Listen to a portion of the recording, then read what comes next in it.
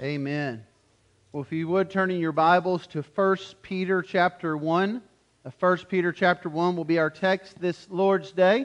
If you're a guest with us this morning, I want to let you know that here at Bloomfield Baptist Church, we teach through the Word, chapter by chapter, verse by verse. We're currently in the midst of going through the book of Exodus, but we are pausing in that study this Lord's Day to look at a text that so clearly explains to us what it means to be born again, that clearly teaches us about the resurrection of our Lord Jesus.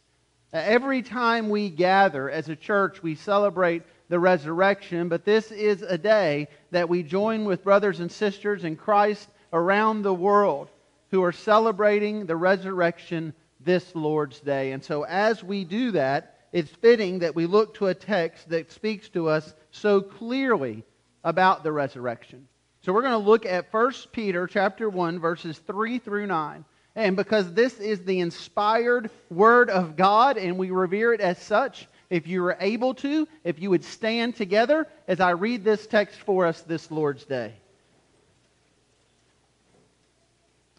And this is what God's inspired Word says to us, handed down through the Apostle Peter, filled with the Spirit as he wrote these words. Blessed be the God and Father of our Lord Jesus Christ. According to His great mercy, He has caused us to be born again to a living hope through the resurrection of Jesus Christ from the dead, to an inheritance that is imperishable, undefiled, and unfading, kept in heaven for you, who by God's power are being guarded through faith for a salvation ready to be revealed in the last time. In this you rejoice, though now for a little while, if necessary, you have been grieved by various trials, so that the tested genuineness of your faith, more precious than gold that perishes, though it is tested by fire, may be found to result in praise and glory and honor at the revelation of Jesus Christ. Though you have not seen Him, you love Him.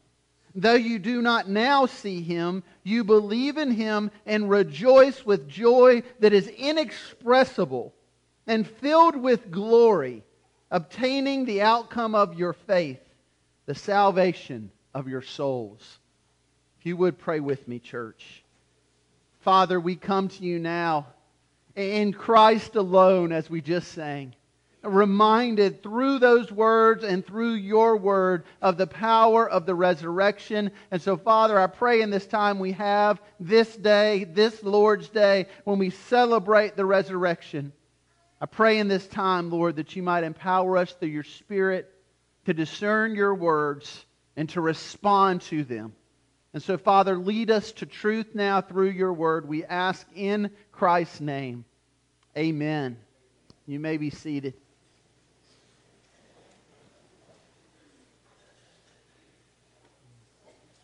Nearly 2,000 years ago, a man named Simon Bar Kokhba claimed to be the long-awaited Jewish Messiah. The city of Jerusalem responded to him by singing Star of Jacob as he would go down the road. It seemed that finally God had provided a Messiah for the Jewish people who would overtake the Roman powers, and that's exactly what it seemed happened. In 132 AD, he captured Jerusalem along with his followers, and he ruled it as an independent state for 2.5 years, until the next battle with the Romans when he lost. This man who claimed to be the Messiah, Simon Bar Kokhba, was defeated, he was executed, and he was buried. 1,500 years later, a rabbi named Sabbatai Zevi led a messianic movement that attracted thousands of Jews who believed that he would lead them back to the Promised Land. In 1666, he was captured and imprisoned by the Sultan of modern-day Turkey. He was given a choice: convert to Islam and live, or continue to believe he was the Messiah and die. And so this man who claimed to be the Jewish Messiah converted to Islam. He became a Muslim. He was rewarded for his confession, released from prison, and he went on to lead many of his followers to convert to Islam as well. 300 years later, catching us up to our modern day, there was an aging rabbi named Menachem Shearsman. He thought that he too was the long-awaited Messiah, and many hailed him as the true Messiah. In fact, his followers referred to him simply as the rabbi. Now, they would say often Moses was the first redeemer and the rabbi is the last redeemer. Estimates are that at least 300,000 Jews believed this man was the Messiah. Even as he was dying, paralyzed by a series of strokes, his followers believed he would recover and come to Israel and rebuild the temple. These three men lived during very different centuries, but they all made a similar claim. And many others like them have made that claim, and many others have shared in their fate. They have died. But we gather today to celebrate the one who not only made this claim, but was the one true Messiah, who not only went to the cross and died for our sins, but conquered sin and death when he was resurrected. Our Lord Jesus Christ was crucified, buried, and raised on the third day. And in doing that, he defeated sin and death once and for all. That's why the Scripture reminds us in 2 Timothy 1 that our Savior Jesus Christ abolished death and brought life and immortality through the gospel. And so we gather today, friends, to celebrate the one who changed all of history and who all of history has pointed towards and is rooted in. We come to celebrate the one who not only made these messianic claims, but who conquered sin and death. And so many have come after him and said to follow them. So many have come after them and claimed to be some type of messianic prophet. But we come to celebrate the one true Christ today. I'm reminded of the words of French philosopher and writer Voltaire, who was known of his criticism of Christianity, but even he understood what our faith rested on. He once said this: "We need someone to found a new religion. Then all we need to compete with Christianity is for the founder to die and be raised from the dead." But friends, that has not happened with any other, because we worship the one true Messiah, truly God and truly man, our Lord Jesus Christ. And in this text that we come to today, Peter is reminding our brothers and sisters in the faith that our faith rests fully in Christ. And he is writing to a group of believers who were in the midst of heavy persecution in the early church. A group of believers who are suffering for their faith. He is reminding them of the blessed hope we have in our Redeemer and in the resurrection of Jesus Christ.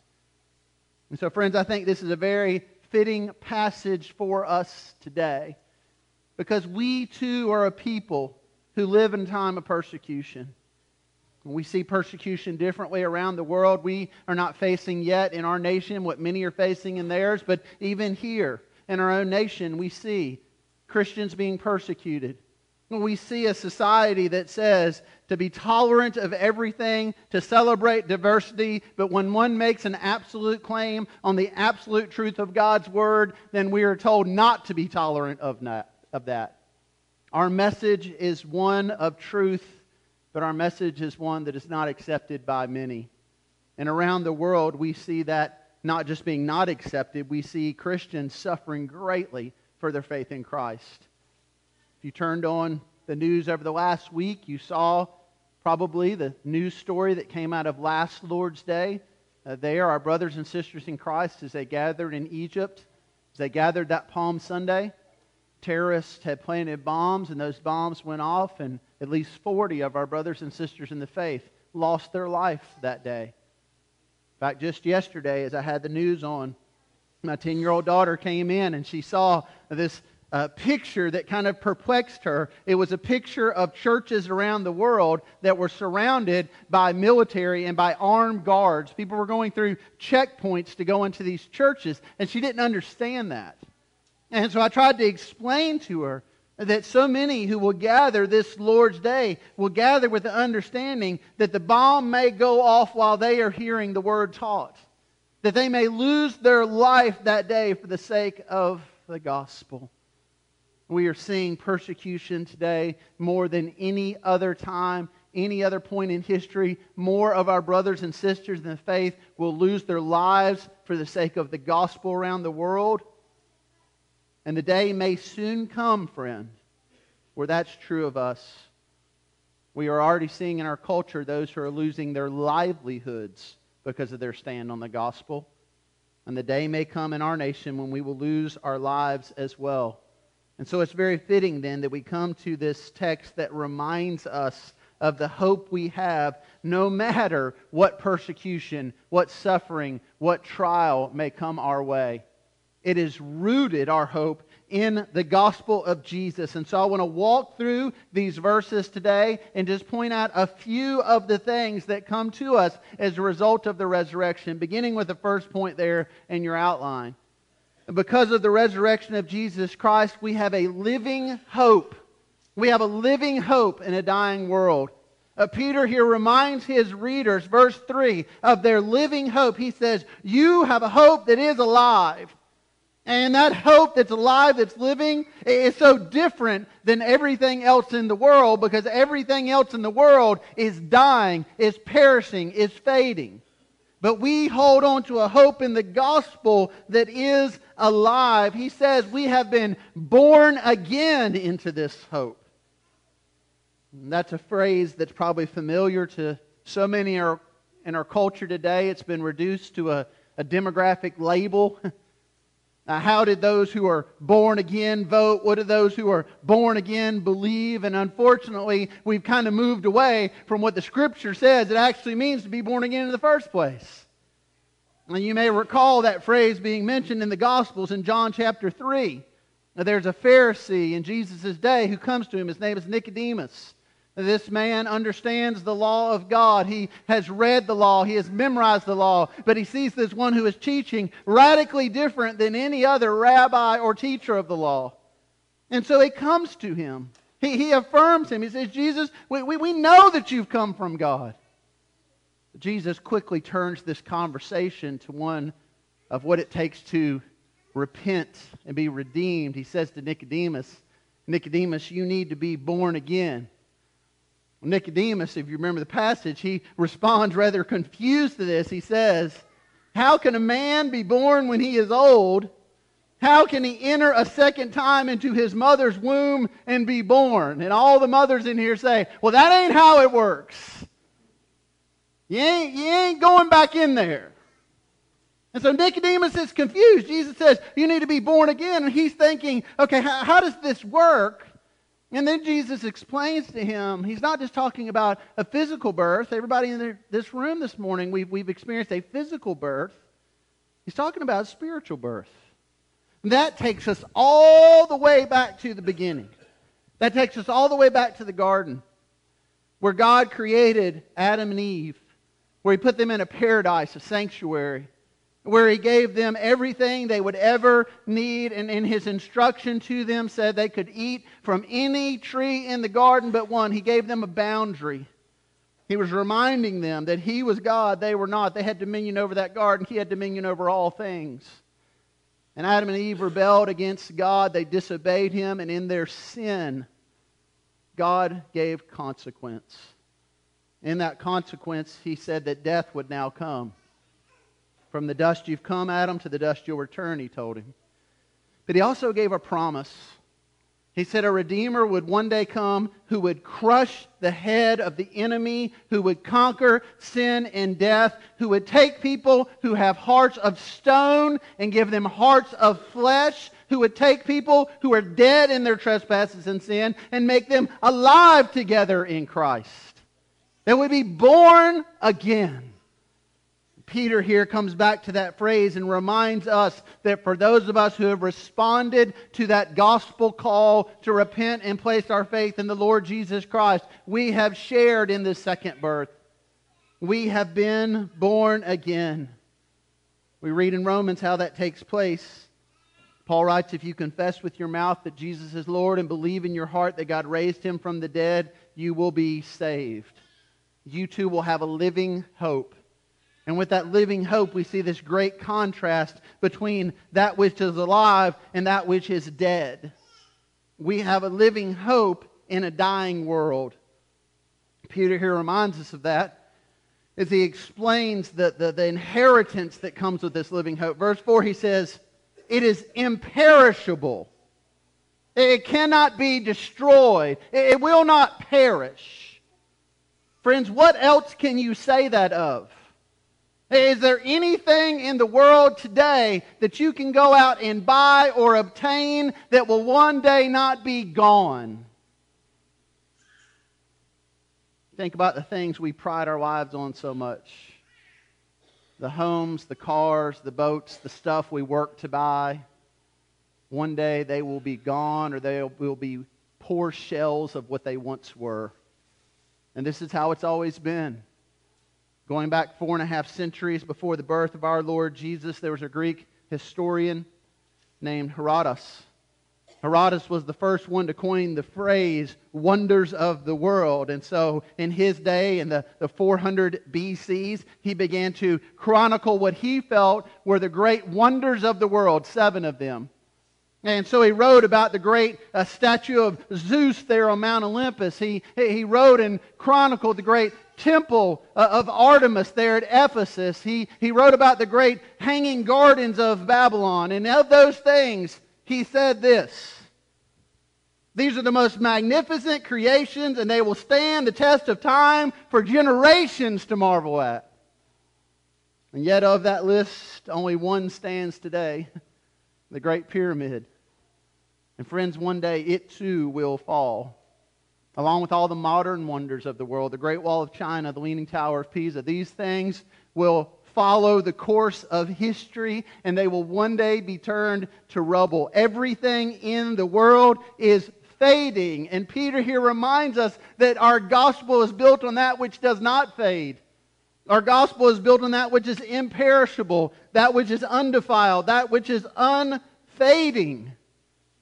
And so the Scriptures remind us over and over again that as followers of Christ, this is our perspective we're to have of the things of this world. We are to hold rather loosely to them because they are passing away.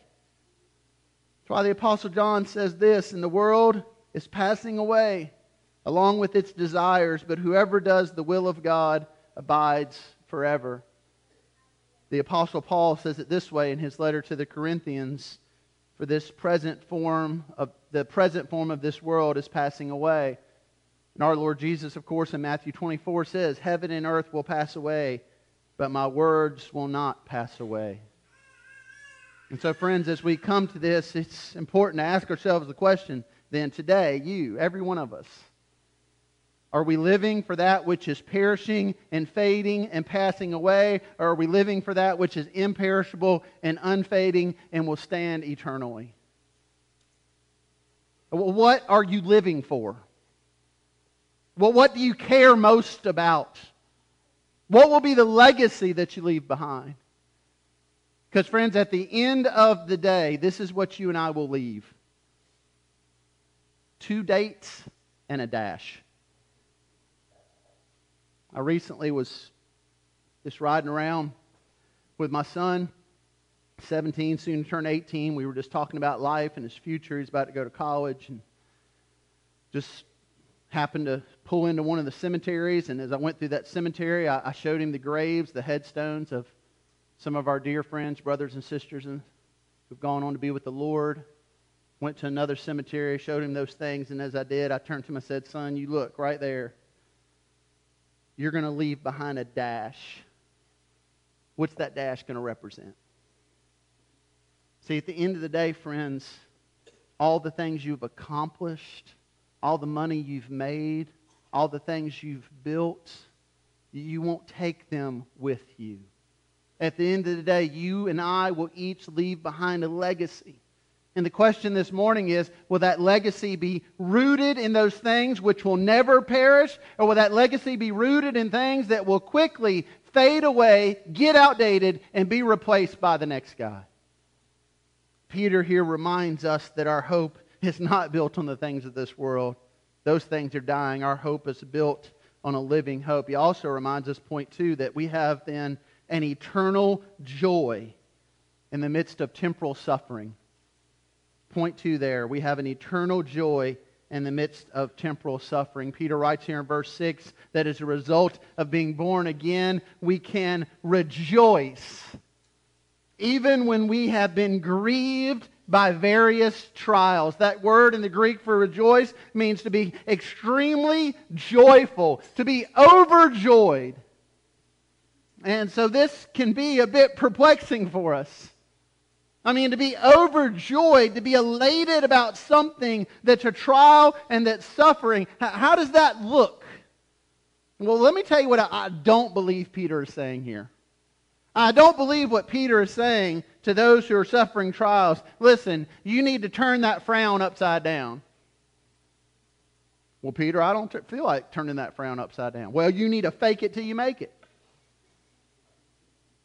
You need to put on your happy face. You need to have the joy of the Lord. Now, notice what Peter says here.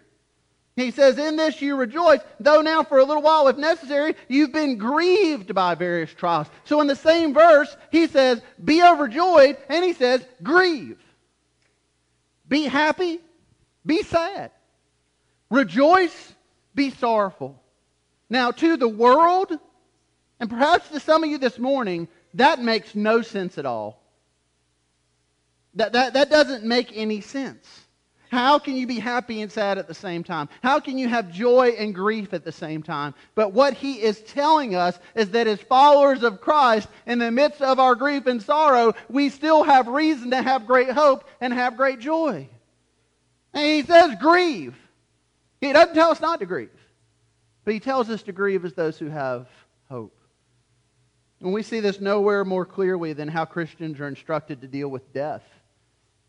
1 Thessalonians chapter 4, in writing about those who have died, the reference here is those who've fallen asleep. It says this, but we do not want you to be uninformed, brothers, about those who are asleep, that you may not grieve as others who have no hope. And so the Scripture tells us, brothers and sisters in Christ, what we are to grieve death, but not as those who have no hope. And sometimes we're tempted just to skip right over that whole grief thing. And yet the Scripture says, no, we should grieve. Death is a great enemy. We should grieve that. My family was here in the first service, and I reminded everyone that I've reminded them that when I die, they better cry. I mean, they better be laid out on the floor weeping and wailing when I'm gone. It better look like a Middle Eastern funeral up in here. We want to have a wailing wall lined up for my wife and kids. Because they should hate sin and death. Remember how Jesus responded to death? He comes there to the tomb of Lazarus whom he loved, and he weeps. He hates it. The Scripture, actually, when you translate that passage, says he was angry. He hated that death had come. He hated the consequence of sin. We should grieve when people die. Oh, but we don't grieve like those who have no hope. See, we're reminded in death as we grieve that our hope is not in this world, is it? But our hope is in the world to come. And so notice what he tells the believers here. He says, listen, you can rejoice. Why? Verse 6, because you're grieving. It's for a little while. It's temporal. It's not going to last. Just like we sang just a few moments ago, there's a day coming when there's no more tears and death and mourning. There's a day coming when all this is done away with. When Christ says, I will make all things new. This temporal suffering, we in the midst of it should have a gospel hope. In fact, in the midst of suffering, we should have a hope in the vastness of eternity. I've given this illustration before. Imagine you were to somehow take a string this morning, and I could hold that string here in Bloomfield. And you could go clear to the other side of the country with that string. And someone could stand on the coast of California, and someone could stand here in Bloomfield, and we could hold this string that would stretch for thousands of miles. And then one of us went to Kansas, that desolate flat land, and there in the middle of Kansas, they just took out a Sharpie and they just put a little speck on that string. That doesn't begin to illustrate the vastness of eternity when compared to the temporal nature of this world. And so Peter here, he puts our suffering in perspective by saying, listen, it's for a little while. And there's a day coming when there won't be any more. We're not there yet. And so until we're there, he says, we're gonna suffer. In fact, he says we're going to suffer various trials. That word various in the Greek means diversified or many-colored. But what Peter is saying here is that, listen, Christian, you're going to suffer, but we're all not going to suffer the same way. Suffering is not proportional in the life of believers. And so some of us in this room are never going to struggle financially. Some of us in this room have what others might refer to as a Midas touch. And everything we do financially is going to go great. And others of us in this room are going to struggle and live paycheck to paycheck until the day we die. Some of us are never going to get ahead financially. Some of us are going to eat bacon for the glory of God every day of our life and live to be 100. And we're going to die in our sleep peacefully. And friends, some of us are going to work out every day and have a gluten-free diet, and we're not going to see anything close to 100. So we can't control those things as much as we think we can. Suffering comes, and it comes in different ways. Some of us will have children who faithfully walk with the Lord. Some of us will have children who run away from their faith. Some of us will suffer in a way that seems like just kind of waves and occasional storms. Other of us in our suffering, it will seem more like a flood and the waters never recede. Some of us will go through this life relatively trial-free. Others of us, it will seem like one after another they come. Peter here tells us we don't all suffer the same amount. Our suffering is diversified, it's many-colored, but he reminds us of the great God who comforts us in our suffering. And in fact, this Greek word he uses for various, he only uses this word one other time in this letter. You turn the page, go to chapter 4, and look where he uses it. There he's talking about the grace of God. He's talking about how God has gifted us and how God gives His grace to us. And notice what he says in verse 10 of chapter 4 there. He says, as each has received a gift, use it to serve one another as good stewards of God's varied grace. And so notice how he uses that same word. On one hand, he says, our trials are varied. They're going to come in different forms. They're not going to be proportional. But listen, God's grace is varied in that God will give you exactly what you need. His grace is sufficient for whatever trial you go through. His grace is perfectly matched for the suffering of His people. Whether their suffering is little or their suffering is great, because it is rooted in the gospel of Christ and in the resurrection of our Lord.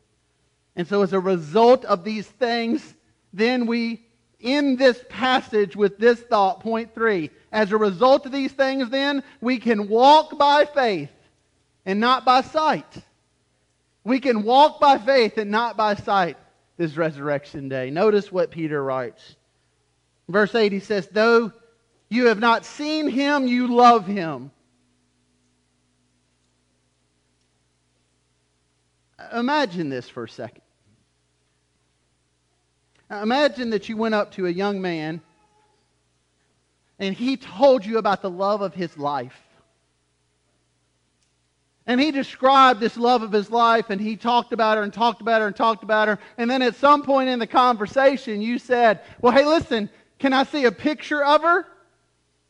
He said, well, I don't know what she looks like. I don't have a picture. I've never actually seen her. That would be a bit confusing, wouldn't it? You might walk away going, oh, I'm not sure about that guy. That's not what Peter's saying.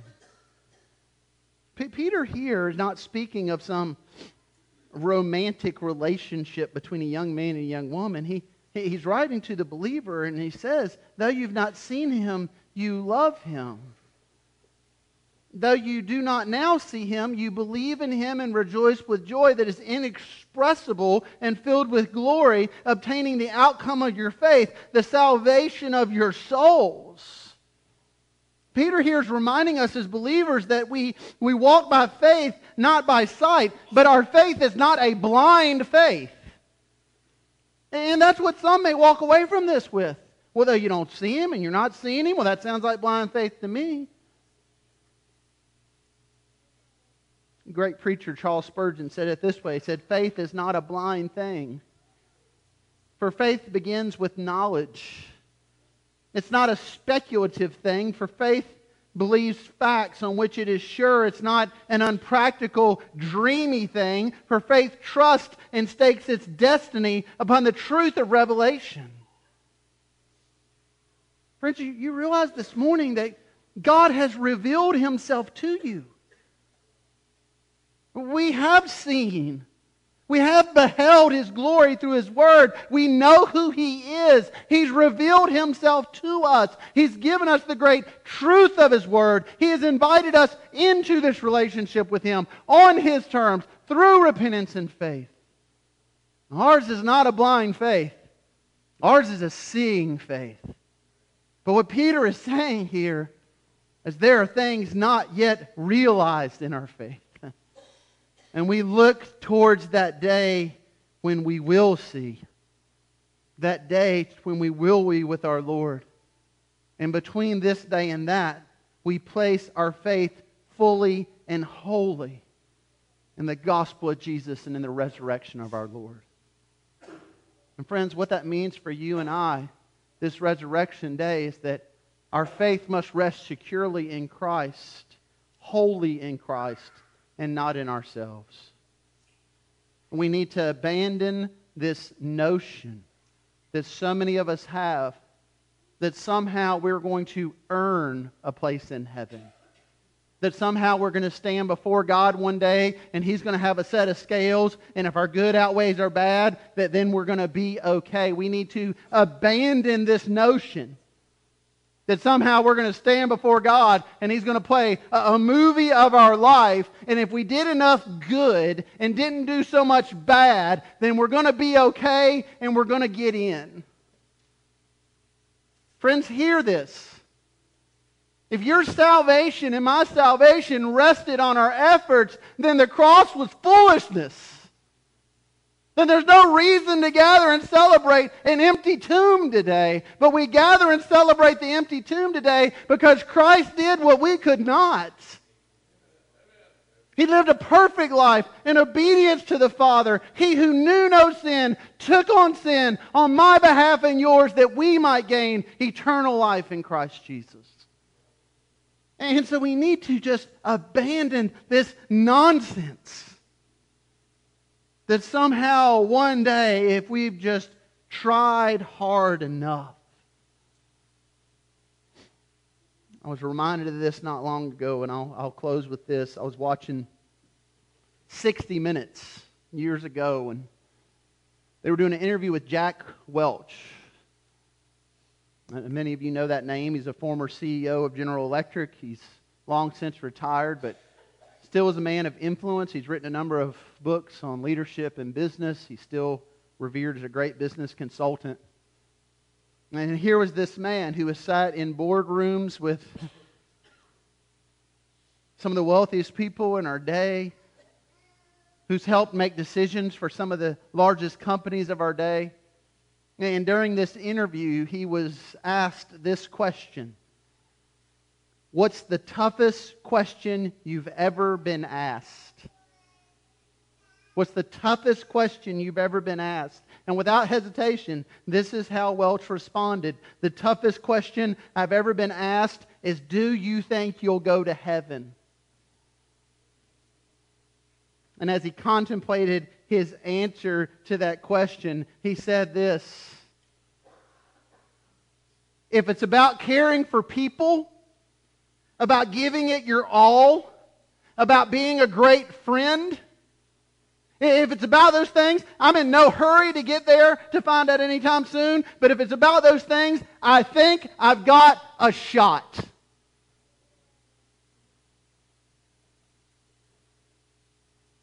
Friend, if your hope this morning rests in you thinking you have a shot, then you have missed the mark completely. See, our hope rests in what Christ did, not what in we do.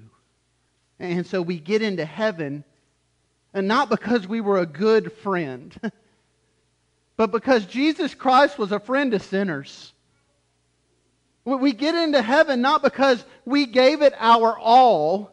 We get into heaven because Christ gave it His all on the cross where He died in our place for our sin. We don't get into heaven because we've lived a good life. We get into heaven because He lived a perfect life. We don't get into heaven because we try hard or keep a few promises. We get into heaven because He kept every promise and was obedient to the Father to the point of death. Friends, we don't get into heaven because we've emptied our lives of vices, emptied our minds of bad thoughts, emptied our bank accounts and given to charity. We get into heaven because God emptied that tomb. And He brought Christ to life. And Christ conquered sin and death on our behalf. And Peter reminds us today, friend, that is where we put our hope, because that friend is imperishable. That friend is the only place where our hope can be rooted. It will never fade. It will never perish. It will never go out of style. It will reign eternally. So why will we put our hope in anything else? We're going to offer a time of response this morning, and this is an opportunity for each of us to place our hope fully in Christ. I'll be here to pray with anyone who wants to pray, anyone who wants to come and confess Christ or join this church. But this time of response is for all of us. What better day than this day, this Resurrection Sunday, to go before the Lord, to turn from our self-dependence and our pride that says, I think I've done a pretty good job, and to go to the one who says of His Son, well done, my good and faithful servant. And who invites us to be covered by the blood of that Son, that we too might hear one day, well done, my good and faithful servant. What better time, what better day to place your hope in Christ? And so if you would stand together now as I pray for us, and as we sing together and pray together and respond to God's Word together. Father God, we do come to You in the name of our Lord Jesus. And Lord, I pray that as we come to You, that we would come to You as a confessing people. A people that confess our stubborn pride and our independence. A people who confess that so often we try to go it our own way. People that confess that so often we've turned from You and Your Word in rebellion and sin. Pray we would come to You as a repentant people. As a people trusting in the gospel and the gospel alone. Lord, I pray that for those of us this morning who are suffering various trials, some so much more than others, that we be reminded, that we be encouraged, that our hope is not in the things of this world, but our hope is in the world to come. Lord, I pray this morning that You would set our hearts and minds on eternity. And on that great picture we see in Revelation 21, that picture of no more tears, no more crying, no more death, that picture of our Lord who says, I am making all things new. So, Father, we pray that that would be our focus in this time of response. We ask in Christ's name. Amen.